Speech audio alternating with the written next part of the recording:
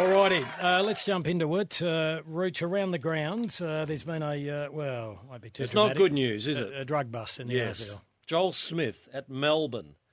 He tested positive in the round 23 game, Melbourne against Hawthorn, on August 2023. The sample that has been tested so far has levels of cocaine in it. Okay. And all the derivatives of cocaine. Now, what happens now? He's provisionally suspended. So we go through all the evidence, the B sample and so forth. If that all holds, he could look at a suspension of 1 month or a suspension up to 4 years. Yeah, won't be 4 years. When was the test done? Was it done 24 hours before the game or was it post-game? It's saying here, in competition, the test on the 20th of August, which is the match date. Match date. The day that he played?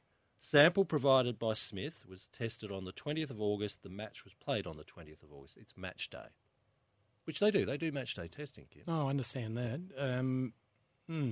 Well, it stays in your system for a fair while, Kim. And that's why, if I can do an editorial comment, why are they so dumb? Why? Yeah, no, it's very silly.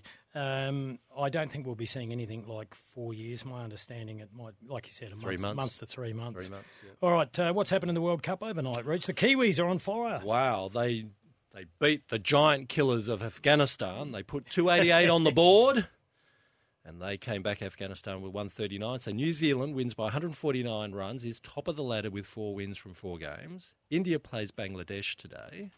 Need India to win because we want to keep the Aussies in it, Kim. Oh, definitely. And so of course, if Bangladesh lose, they fall behind Australia. We get England losing again and Australia winning. We need Australia winning. We could get 4th spot, Kim. That's the key to it. Australia need to keep on yes. winning. And they have Pakistan tomorrow, Rooch, at Bengaluru. Which used to be Bangalore. Really? Yes. Bengaluru. A lot of names are changing on the World Atlas, Kim. They have. I might even buy you one for Christmas. An atlas? Yes. Well, that's normally what happens with you, Rooch. You promise the world and deliver an atlas. Boom, boom. Just boom, boom. laying them on the table. Thank you. Here's a text, says, Kymbo, Burgess is like Mackenzie. If he's playing next year, something has gone horribly wrong. That's from Michael.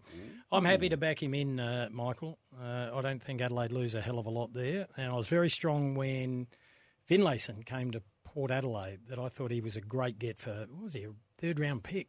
Pretty well, yeah. Yeah, I think he's been a beauty over the last 2 years, and there weren't too many people supporting him there. So Burgess has made his name recently as a VFL leading goal kicker. Yeah. But is Michael saying there He doesn't think he's good enough. that something's gone wrong in the Adelaide tape, but you're making the point he can also play in defence? He can play both ends of the ground, and there may be a lot more upside.